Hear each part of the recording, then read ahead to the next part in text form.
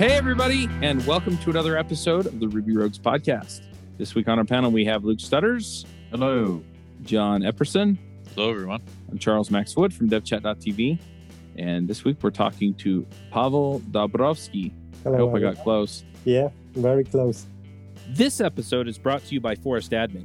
Forest Admin is the simplest way for Rails developers to build internal tools for their teams while saving precious development time. With Forest Admin, you get the whole package. Full customization, privacy-centric design, and features such as CRUD, searching, filtering, sorting, and pagination, and much more. All you have to do is plug the Rails gem into your app, and you have a complete admin panel on your hands, all in a matter of minutes and without having to bother with coding. Check them out and get started for free at forestadmin.com/Rails. Again, that's forestadmin.com/Rails. All right, Paweł, you've been on the show before. Hopefully you're still writing your own RSpec. I think that's what we talked about last time.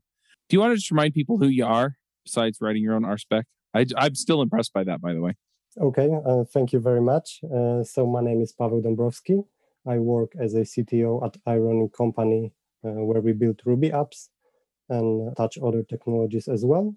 And if someone might recognize me, that's probably because I'm quite active in the community and I specialize in writing articles about Ruby. I think that article about the RSpec was the first of the more popular articles I wrote. And yeah, I run a blog along liveruby.com and I post some articles as a guest author. And this is one of the reasons I'm here today on the show. So thank you very much for the invitation. Yeah, thanks for coming. Let's just dive in and talk about the article that we invited you to come on and talk to us about. And that is a deep dive on Webpacker. Now, I have to admit that I've kind of gotten used to Webpacker, but I still don't really get it. Okay. Is that a terrible thing for me to admit? No. It was a kind of mystery for me from the beginning. But when I saw this topic on the list of the articles that the AppSignal suggested to me, I decided to take a deep dive. I felt the pain at the first time, but when I dive in, it shows me that Webpacker is just a bridge between Webpack and Rails application, and it's just a simple library. So that's it. That's how it works. And I think you should not be aware of how it works.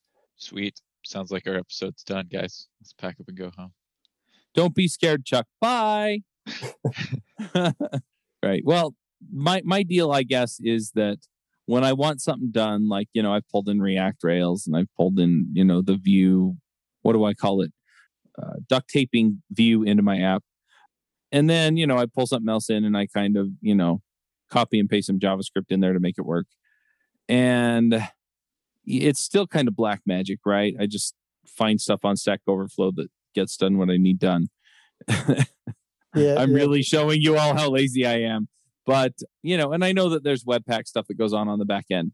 But beyond that, yeah, it's just, Sprockets seemed like a lot less of a black box to me. And I'm always just trying to get stuff done instead of trying to understand what the tool actually does, I guess.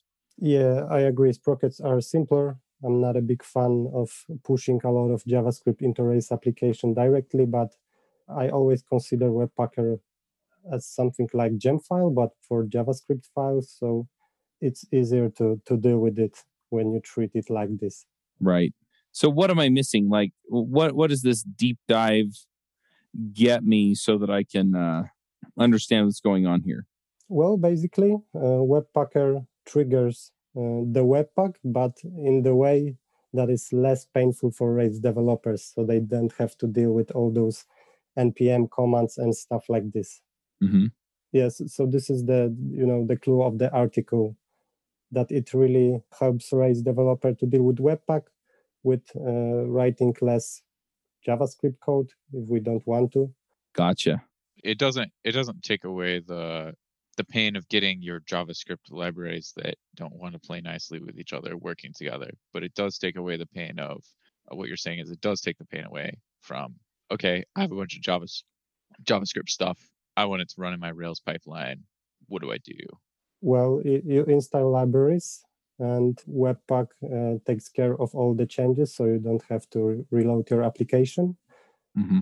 And Webpack also solves the conflict between between different libraries and make sure that the code is loaded into right order.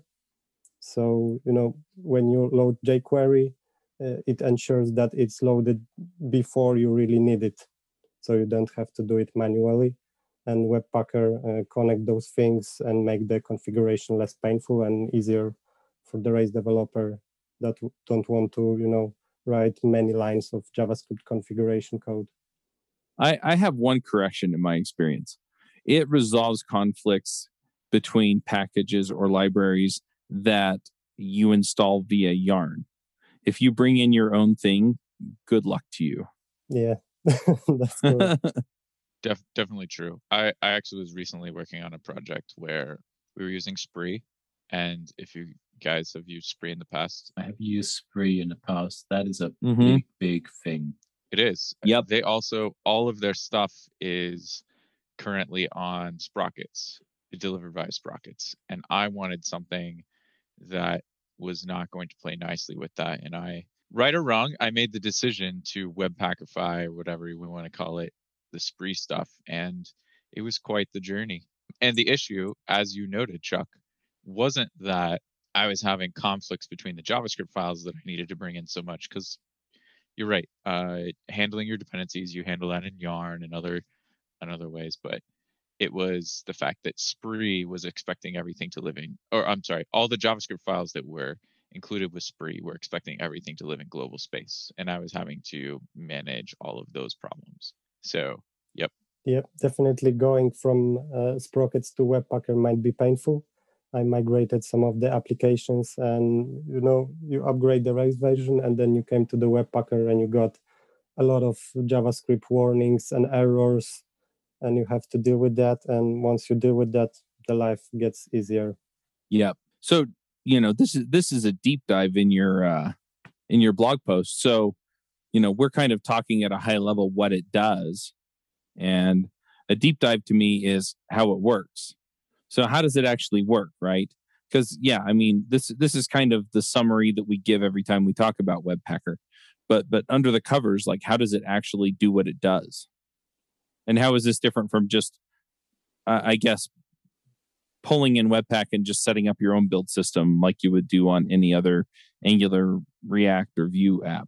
Okay, so I explained there that there is a YAML configuration file, and I show how the library pulls the configuration file and how it triggers the Webpack by collecting all the options you pass to it and the configuration options, and how the configuration option for JavaScript files are pulled in. And I go to really deep into the files to show how the JavaScript is triggered by the Ruby code. So this is quite interesting there. How does it do so? Well, it basically collects those options and triggers a command that you can easily trigger by yourself using the command line. But you don't have to type all those characters. The Webpacker does it for you by using the configuration you did in the YAML files. So that's why I think it's easy, but it's not easy when you use Webpacker on a daily basis, but it's easier when you dive into the source code and see that it basically does those simple things. I recently ran into something that I think kind of demonstrates a little bit of what you're talking about. So I wanted to kind of debug how my package was getting created. And when you, I don't remember exactly the node command or anything, but you do node, whatever the path is to your Webpacker executable is, and you have to pass a debug flag to it. Whereas you can actually trigger this in the Webpacker YAML instead. And you can also trigger it by passing a different flag to the Webpacker executable that Webpacker provides for you as well. There's a few different ways that you can trigger it or whatever, but instead of running that gigantically long node command, you run a much shorter Ruby version, and it handles passing all the right stuff. Yeah, that's correct. And it also helps with the deployment because it compiles files for you so you don't have to take care of that. And the difference between the way Webpacker works on production and development is that on the development, you have the web dev server that reloads the code live, so you don't have to, refresh manually all the pages when you update the JavaScript code. Yeah, I think for my work, and I haven't set this up on my own yet, I kind of want to see how they have it set up, but they actually have the Webpack dev server set up in a separate Docker container. And then they have that stuck in a Docker Compose. And so, yeah, it does a lot of that work, kind of off to the side. And so it's in kind of its own logging system and everything, which makes it a little more convenient to deal with. That is how I deliver Docker Composes for every project that I work on as well, is we include the Webpack server in its own Docker container. Works pretty handily. The only time that it doesn't work... You mean the dev server? Yeah, so the Webpack dev server, you have to run locally, as Paweł was saying, to serve, your assets in dev mode or whatever. Because in production, you pre-compile them first. Right. Just like you would do today, right? Pre-compile them. But in development mode, you have to have that Webpack dev server in order to get a whole bunch of fancy things. I'm kind of curious with the way you have that set up, John. So the way we have things set up, and we have kind of a funky setup because we have a legacy system that we also have to connect into. So do you have like Nginx proxying between the two for assets then? Or not how does that work? Not for dev. Not for dev? Production, yes, but not for development. For development, we typically so I set up a Docker container that runs the web server, right? Which is just Puma usually, right? Until something better comes out. And then I have a separate container that's basically running the same image that's running any workers. So if we use Sidekick or Rescue or whatever we use, and then a separate container, same image again, that's running the Webpack dev server. Yeah, and then they all guess share a bundle directory. Go ahead. I guess the question that I have though is, I see, they're sharing a bundle directory. So when you make the request to the web server for the images or whatever, it's still pulling it from the dev, like the dev container. Yes, but the Webpack container is actually doing the work of just rerunning the compile whenever it has to. Yes, they're all basically sharing the same code. So you change your code, they all see the update, right? And they're sharing a bundle directory, so they see any changes to the bundle. Yeah, I guess I imagine just proxying like the /public/images or something. But what you're saying makes way more sense. It's just using volumes or whatever. Yep. I can post an example. I have an example in my ship lane gem or whatever that is pretty close to what I typically use. So I can post that, just to link directly to it. Very cool. Okay, so Webpacker, and yeah, I highly recommend doing it that way. Paweł was talking about the Webpack dev server being like a hugely beneficial thing. Like, I agree. Like, it's way better than pre-compiling your assets by hand every time and then trying to load it. Like, it's just a pain in the butt. And plus, all the people that are doing JavaScript, normally have the Webpack dev server running, I feel like. So they're used to it. It's a cool tool. And if you set up hot reloading, gives you a lot of nifty stuff. Paweł, anything about the Webpack dev server that we've been missing as we've been yapping about it? No, I think everything was told. Is quite simple server when talking about the race part. Yeah, it's more complicated when talking about the JavaScript, but I didn't dive into, Webpack source code, so I haven't discovered the details yet. One thing that I have a question about with the Webpack dev server is that sometimes it feels like it's rather slow. I'll make a request to the dev server and it'll sit there and it'll go, I'm still thinking about your JavaScript. All right. And then it'll finally load up. Is there a way to make that faster? Oh, I'm not sure now because I haven't working with, race application where there is a Webpacker and lots of JavaScript. Usually JavaScript is a separated application on the front end, so I haven't dealt with such problems yet. So I don't know the answer now. How much RAM JavaScript disks are you compiling? RAM disk is always the answer. Just put everything in a RAM disk. Throw hardware at the problem, Luke. It makes your dev a lot more exciting too.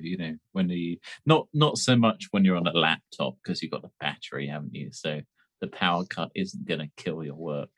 You've got the operating system crash. If you're on a Mac, when was the last time you saw a Mac crash that hadn't been horribly mistreated? Yeah, put it all on a RAM disk and just cross your fingers. Does horrible mistreatment include using Docker containers? Because I occasionally hose my Mac. Yeah, I've been sitting in Webpack quite a lot last night, funnily enough, swapping out a React, I guess you'd call it a charting library. We call them graphs in the UK, but they're all charts in the States. And that was a really interesting experience. One of those experiences when you have to throw away your entire charting library and use a different one. And oh, that sounds fun. Yeah, and like I said, the modern JavaScript tooling with Webpacker makes it really quite easy. You just kind of put the library name in, Node or something goes off and gets it for you, and away you go. So these tools are really quite wonderful.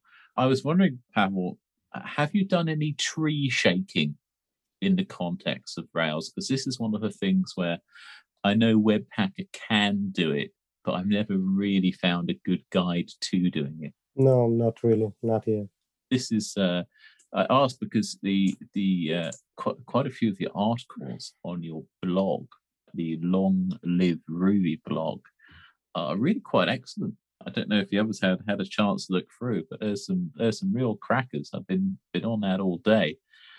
Some of the best articles I've read.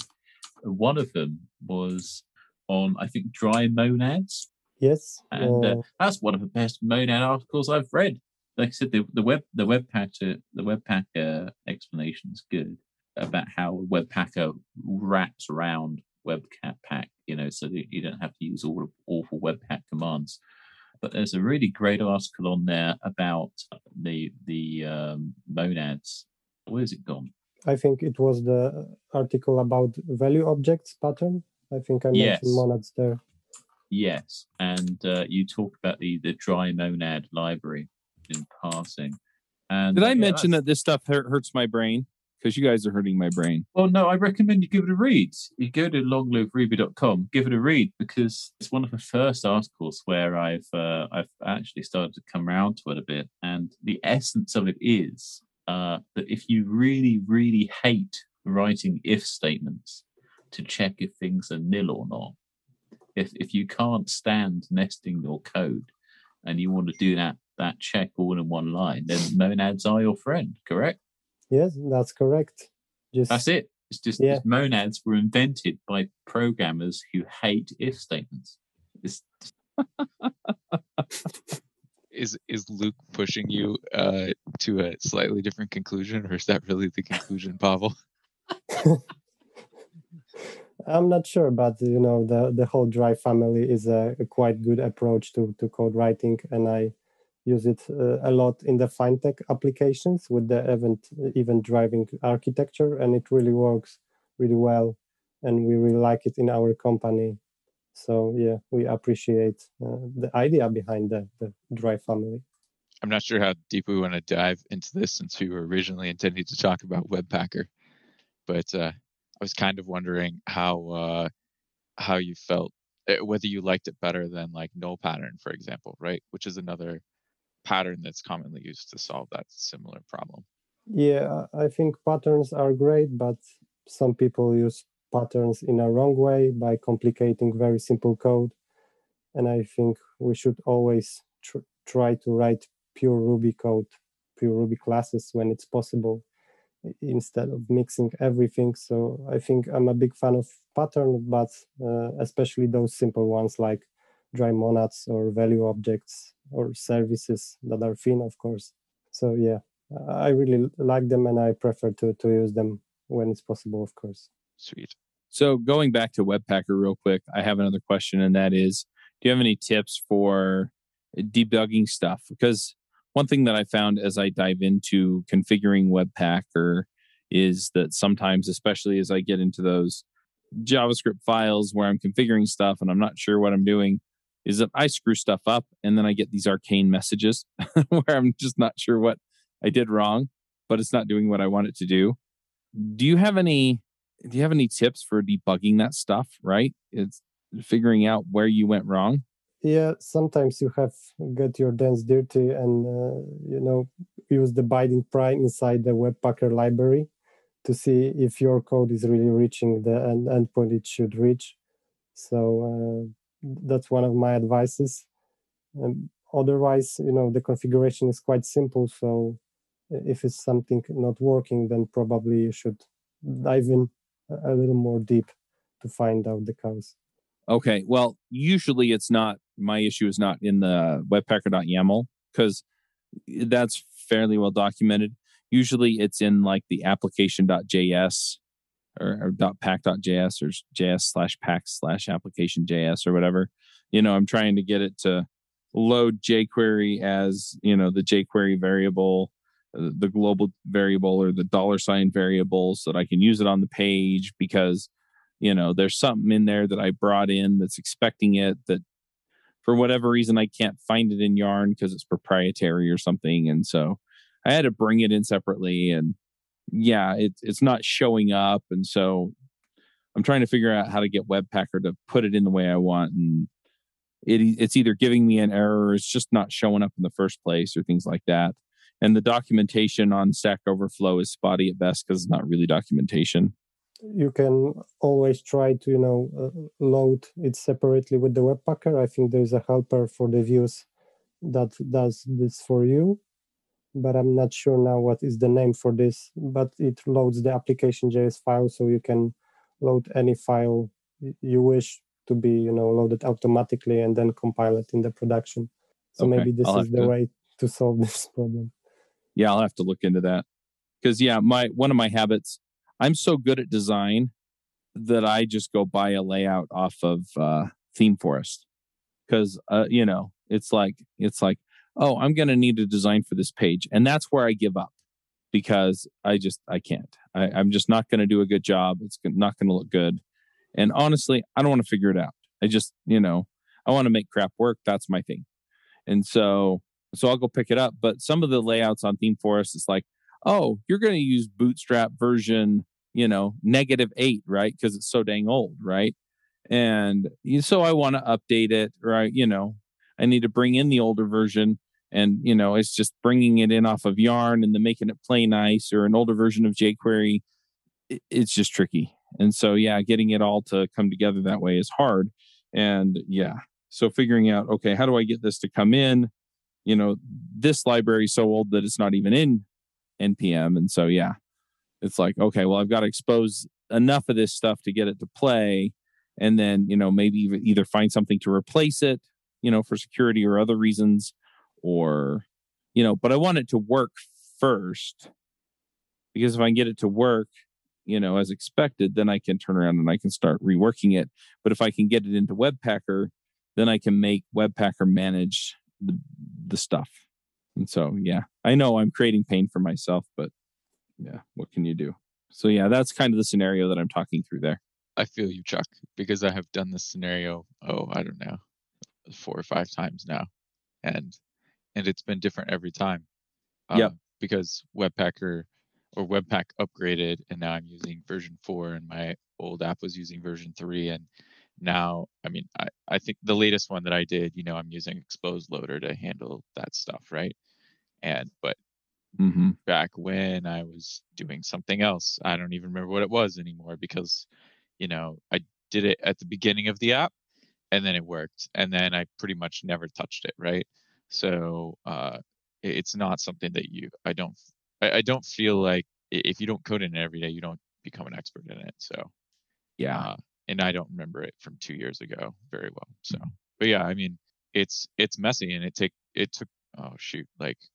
when basically at this point, I estimate that getting an app like that, right, getting that running takes like a half day to a whole day of like banging my head against the keyboard, looking at a million Stack Overflow things, trying to figure out from Webpacker documentation and other stuff what's the right way, and mostly just experimenting and having tons of failures where it just doesn't work, and then just trying just different stuff till I find the right combo of things. But yeah, there's some stuff. Expose loader, there's something that you put in your config Webpack. I'm sorry, I'm like totally looking at an app right now to kind of config Webpack, either you're in your environment file, or if it needs to be specific for development or something, put in there. You probably use provide plugin.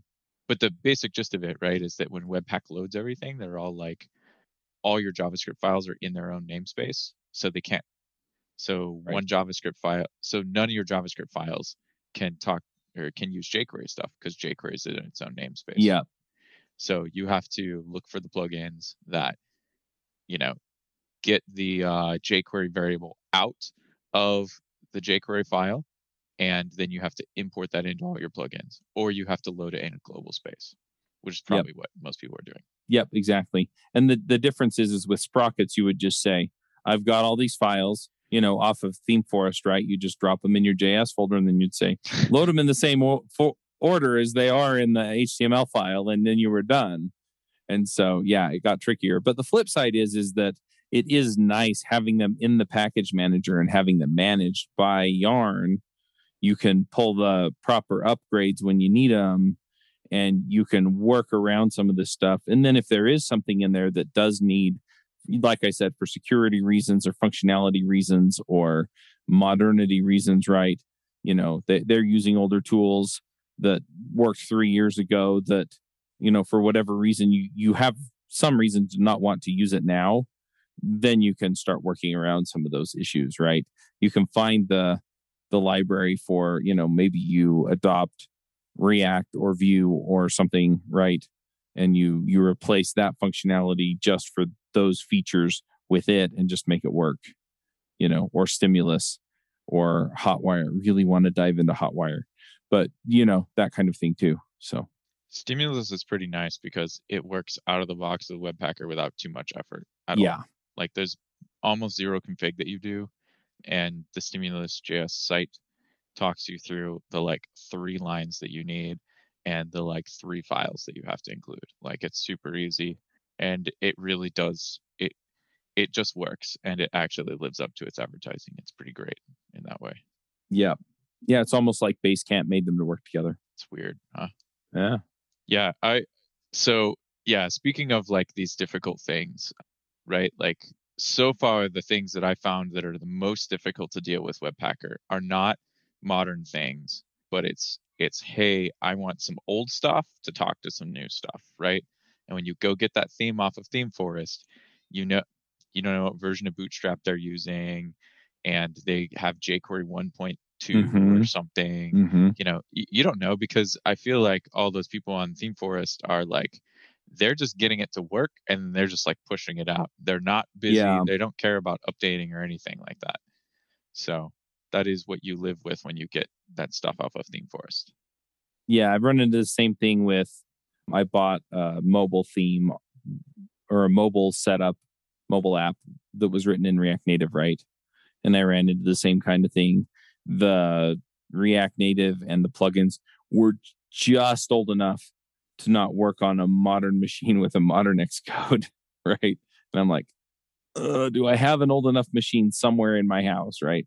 And yeah, because if I did and I could get it to compile, then I could upgrade it, push the changes up, and then pull it down on my up-to-date machine, and I'd be okay. I had that trouble too. I ended up not being able to do that. Because what I wanted was, just like you said, I wanted to be able to create a working version, so then I could update everything and then see, compare and see if everything was working. And I never could create the working version, so I had to blindly update. It's for a client project, and they needed it, so that's what we did. Yep. I'm gonna throw something in here. What is the value in doing a deep dive? Surely a deep dive is the opposite of the Rails way. The whole point of Rails way is we kind of use the magic commands and trust in DHH and its infinite wisdom, and we don't dig into the internals. So what is the advantage of digging into these libraries and finding out how they work under the hood?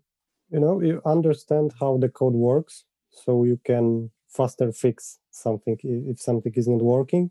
You can extend some libraries if you know how they work under the hood. And sometimes you even discover other things when doing the deep dive. So when I did the deep dive with the Sidekick, I discovered that Redis has many useful features that I wasn't aware before. So this is another advantage. And I think it's really fun when you discover that the tool that might be complex in your mind before, it's quite simple.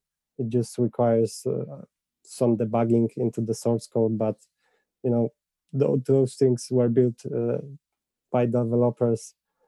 So there is no magic behind it. We can also build something like that. And this is really rewarding, but it's not comfortable at the first sight. Did you work your tail off to get that senior developer gig just to realize that senior dev doesn't actually mean dream job? I've been there too. My first senior developer job was at a place where all of our triumphs were the bosses and all the failures were ours.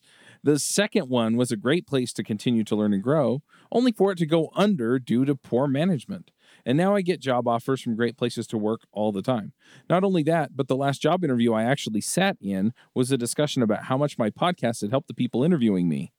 If you're looking for a way to get into your dream job, then join our Dev Heroes Accelerator. Not only will we help you get the kind of exposure that makes you attractive to your dream employer, but you'll be able to ask them for top dollar as well. Check it out at devheroesaccelerator.com. Yeah, this reminds me a little bit of when I started to learn Ruby fundamentals after I'd been programming Rails for a year or so.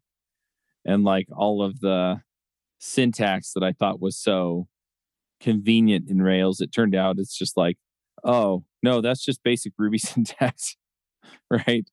They're just taking advantage of it and making it look really convenient so that it seems intuitive that this follows that. Yeah, that's right. And I usually, when I do interviews with the Rails developers, I tend to ask if the present and blank methods are available in the pure Ruby.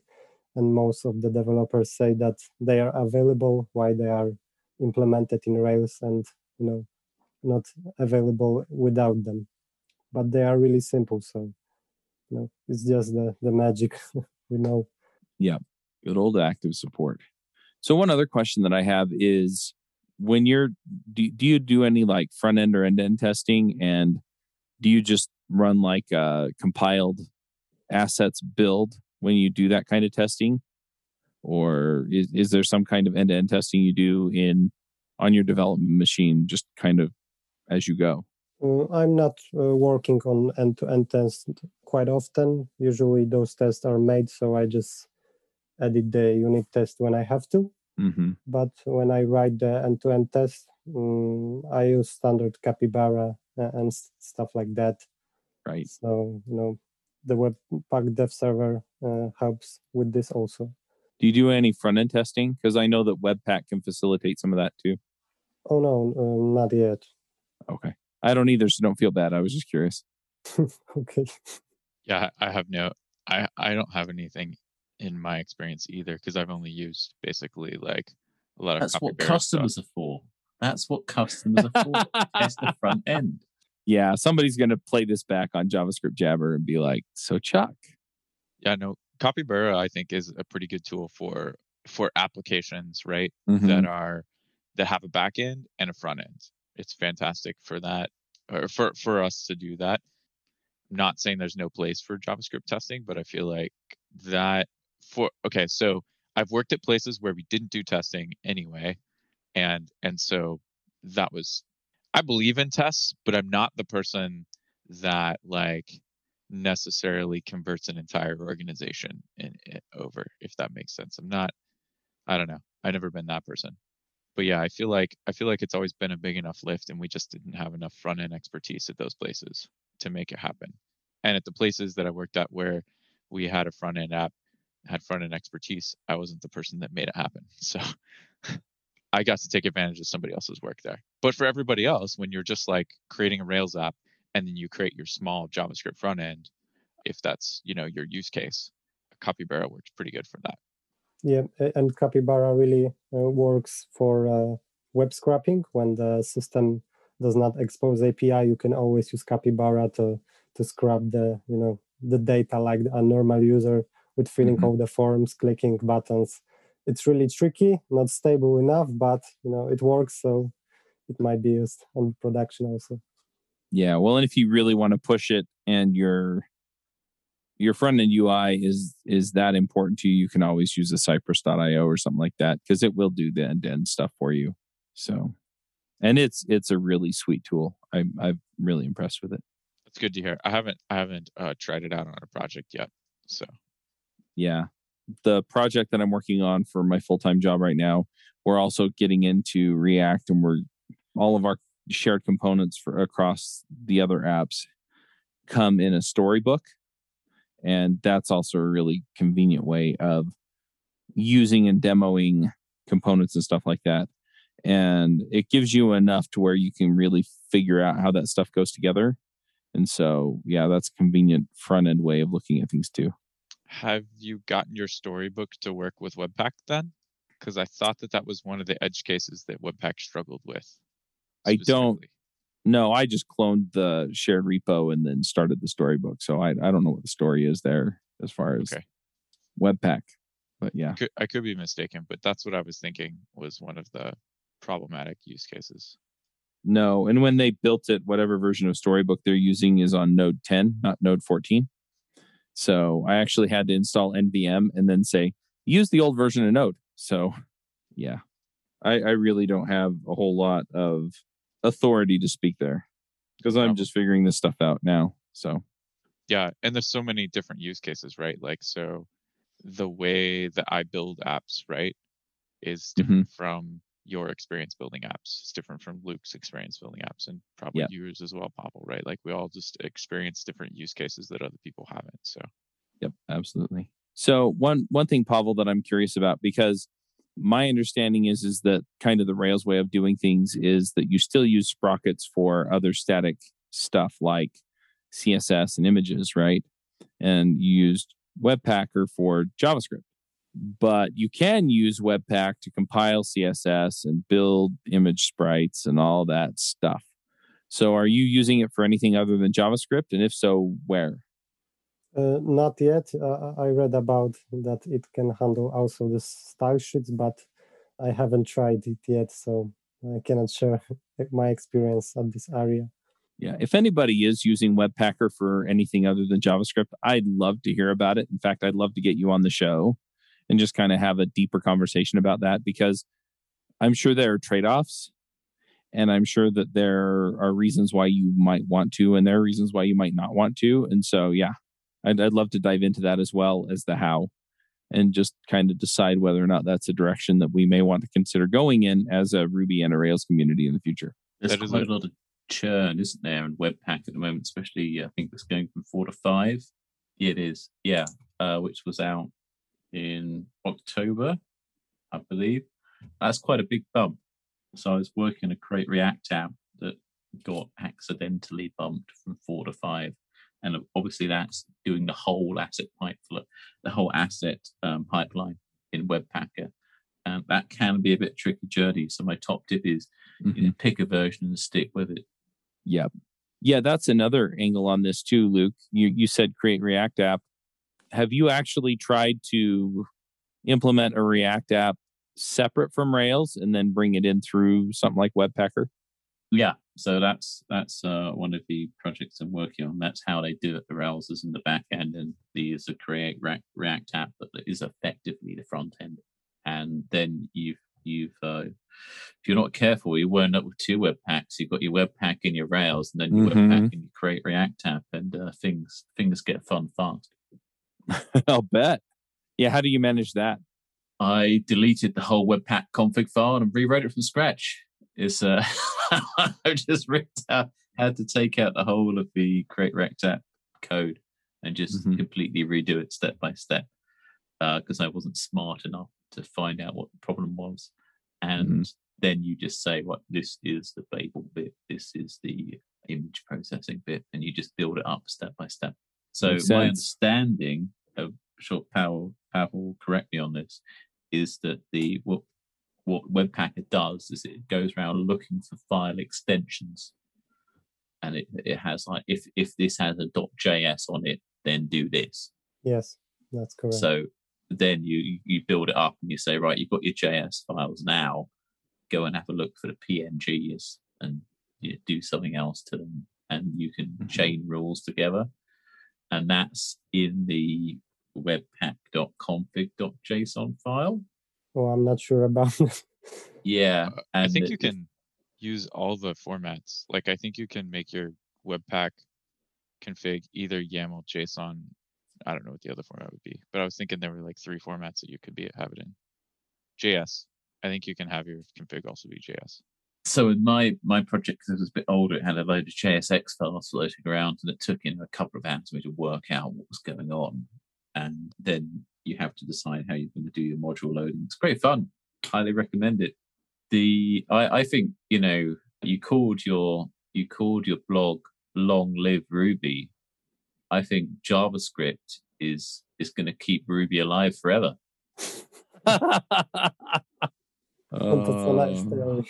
Yeah, I mean, quite honestly, if it wasn't JavaScript, I'd be worried. But every time I sit down and I kind of do a deep dive into Next.js or something, I think people are going to keep doing Ruby for a long time. Nice.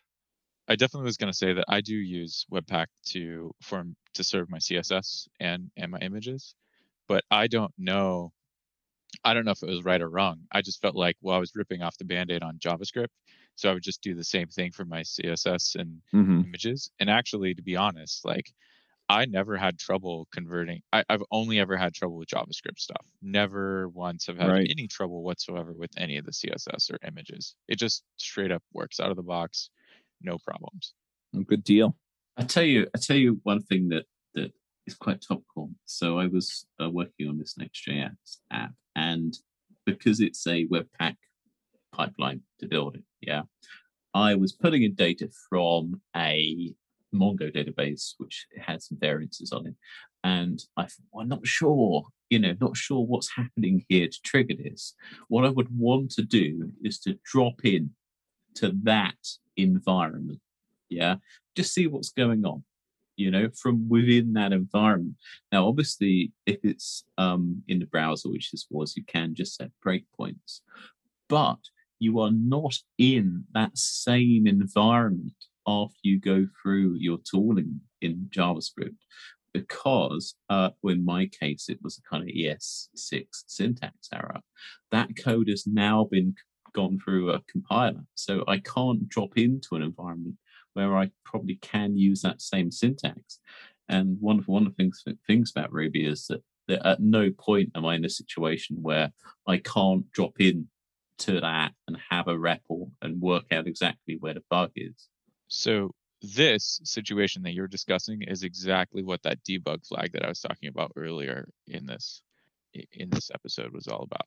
So you can debug during the compilation the compilation process or whatever, right? It was also a pain in the butt to get set up, but it worked. So I'm sorry. It was actually fairly easy to get set up, except that I do everything in Docker containers. So it was more painful to get set up because I had to create another Docker container and expose the debug port. Anyway, it was a fun mess because I had to do some extra stuff, but that was really about it.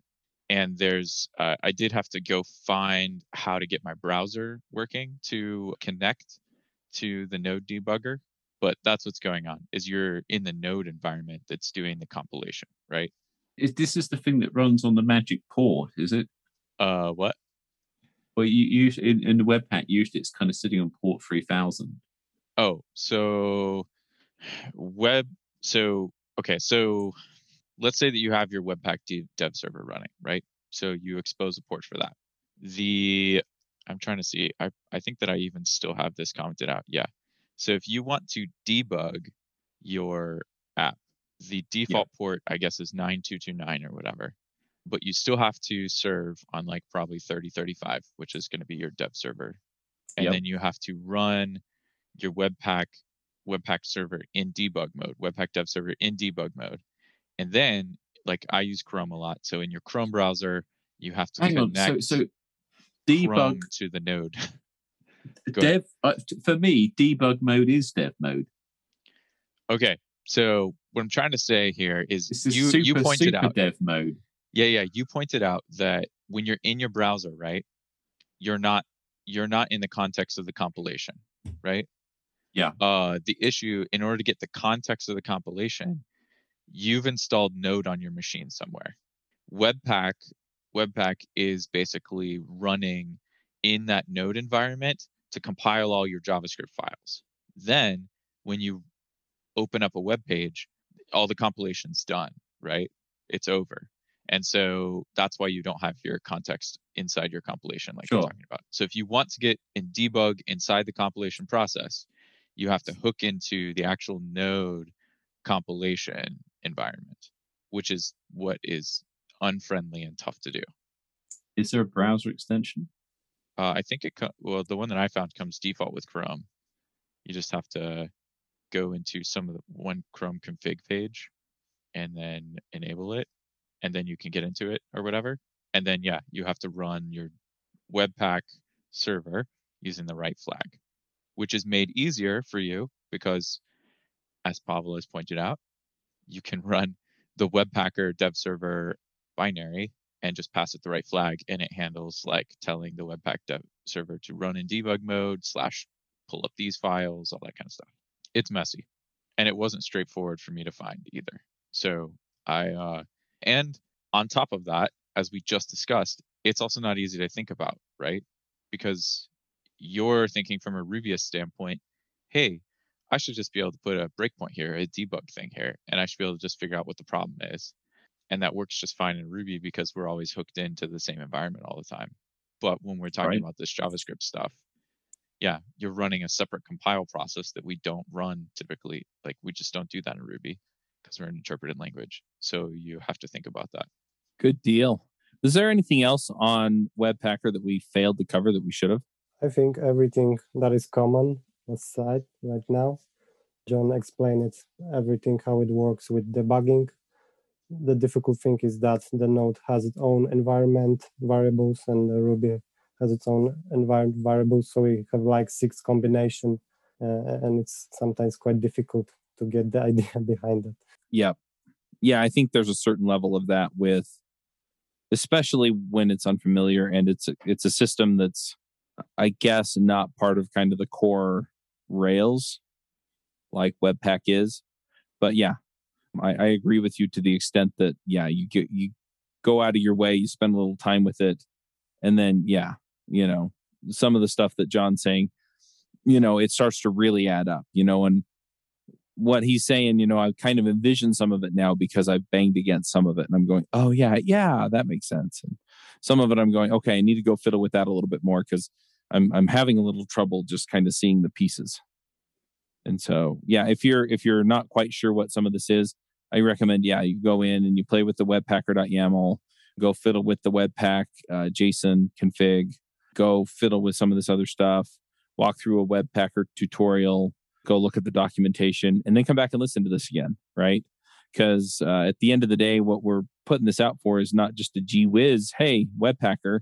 We're putting this out so that, we can put some information into your hands so that you can level up and be able to contribute to your team or contribute on your own projects or, get that startup that you're working on up or, whatever it is that you're working on, we want to see you move ahead with, your skills. So anyway, I think, and then go read Paweł's blog post too. I was just going to throw one comment in here that I think gets in the way of Ruby developers and dealing with some of these problems, which